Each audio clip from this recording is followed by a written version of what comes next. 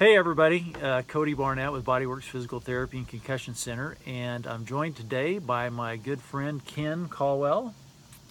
Hello. And we're going to chat with you a little bit about, Ken's got just an amazing story, a really cool story, and I've wanted to get this on video for a long time, and so we finally are making the time to make it happen. And Ken and I met by accident.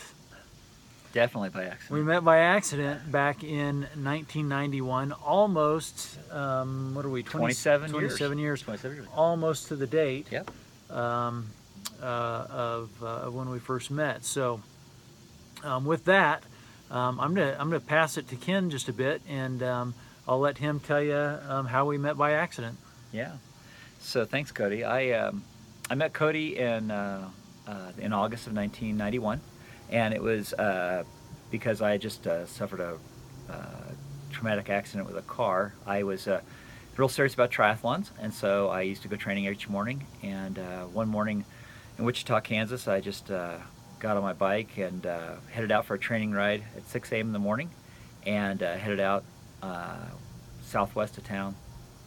And as I headed out on my normal ride, I was going on a 30-mile ride, and I was just riding on the right-hand side of Greenwich Road. If you guys are from Wichita, Kansas, you know what I'm talking about. And I was heading out that way when, and it was real early morning, 6:15 in the morning, so you don't really see that much traffic or cars.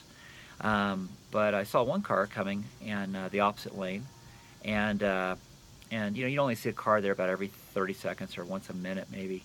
And but this car was different, because instead of going on by in the opposite lane, as it came up towards me, going about 50 miles an hour, or maybe a little bit more than that, it just suddenly swerved. It just swerved directly across the center line. And so I saw the car, and I was going 20 miles an hour in the opposite direction. And I tried to get out of the way of the car, and so I jerked my bike over to the ditch, but there was no time. And the car came across the center line and hit me head on. And so I kind of went into the grill of the car and then into the windshield, and then was run over by the car. And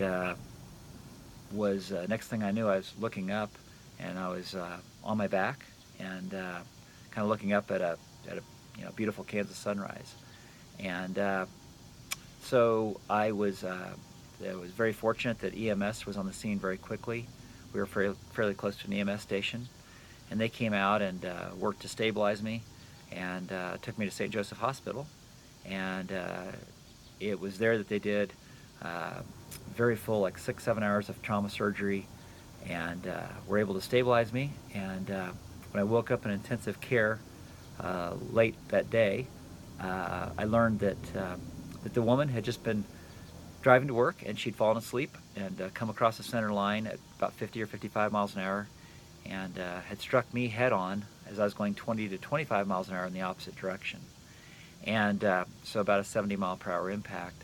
And I was told that I was very fortunate to be alive, that my left leg, my left lower leg, my tibia and fibula were fractured multiple times, and a couple of those were compound fractures.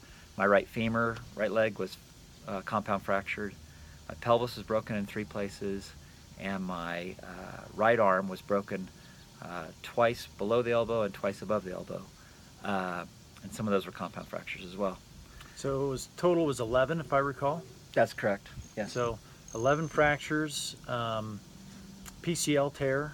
Correct. In one knee. In right knee. That's right. And some of those fractures were in the same bone. So, like, unfortunately, we don't have an X-ray handy. That would be kind of cool to see. to show an X-ray on the video. I don't know if it'd be cool, but it'd be interesting in either case. But it'd be interesting. But basically, by all rights, it's a blessing. It's an amazing miracle that you're here with us. Yes. And then the other person that was in the wreck, your friend that was cycling, named Trey. That's right. And he was hit as well. And correct. And today, or I mean, at the time that it happened, it's just a blessing that, like, you guys survived.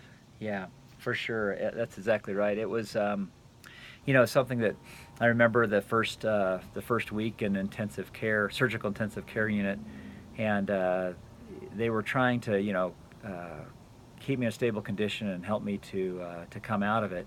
And you kind of start to realize just how challenging it's going to be. And with that many fractures, multiple fractures, like you said, multiple fractures and multiple bones, your body's trying to deal with all that trauma. And you could just tell that there was, doctors and nurses and medical people coming in and out of my room constantly, through that first week, day and night. And you could tell that this was, I learned later, this was, quite a bit for them as well. They don't see too many people with 11 different fractures and so many compound fractures that live. And so as they were working through that, for me, I remember that was a real time of prayer, and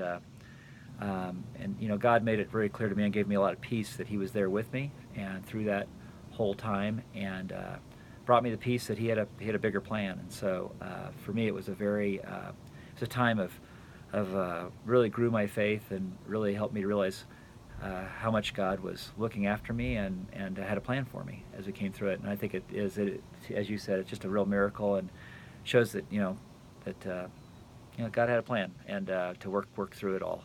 And but it was just after I went through surgical intensive care unit where I was for a little over almost 2.5 weeks.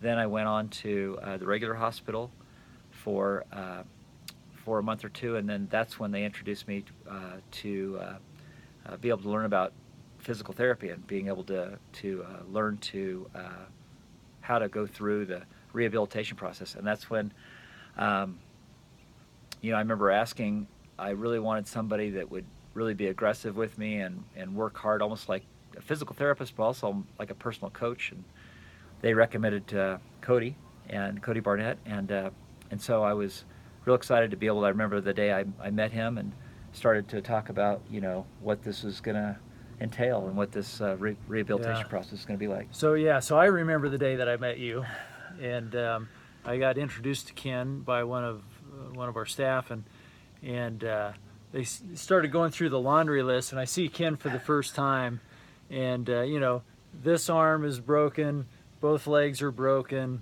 You were wearing what's called an Iliazarov device, which for those that don't know is like an external fixator. It's a big metal cage around the outside of your left shin. You'd had skin grafts. 2 skin grafts, that's right. And lots of stitches, lots of lacerations just throughout the body. So yeah, it was kind of a mess. Yeah, I'm like, and I'm going. I'll be really honest. I'm like, okay, this is going to be interesting. Right? This is going to be really interesting, but certainly challenging. So that's kind of the introduction to the story. So I'm going to skip ahead. I'm going to time travel forward just a smidge to tell everybody what we did yesterday, which was yesterday. Ken and I went on a hike for, I don't know, it was like 3-4 hour hike. Yep. And certainly you've done much bigger hikes than that.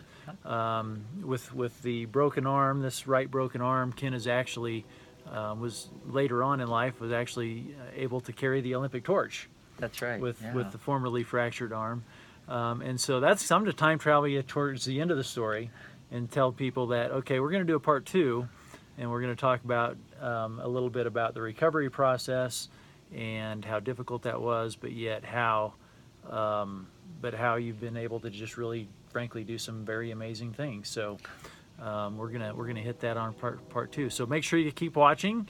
We'll get part 2 for you, and we hope you'll watch it. Thanks everybody, and Thank you. We'll catch you on the next episode.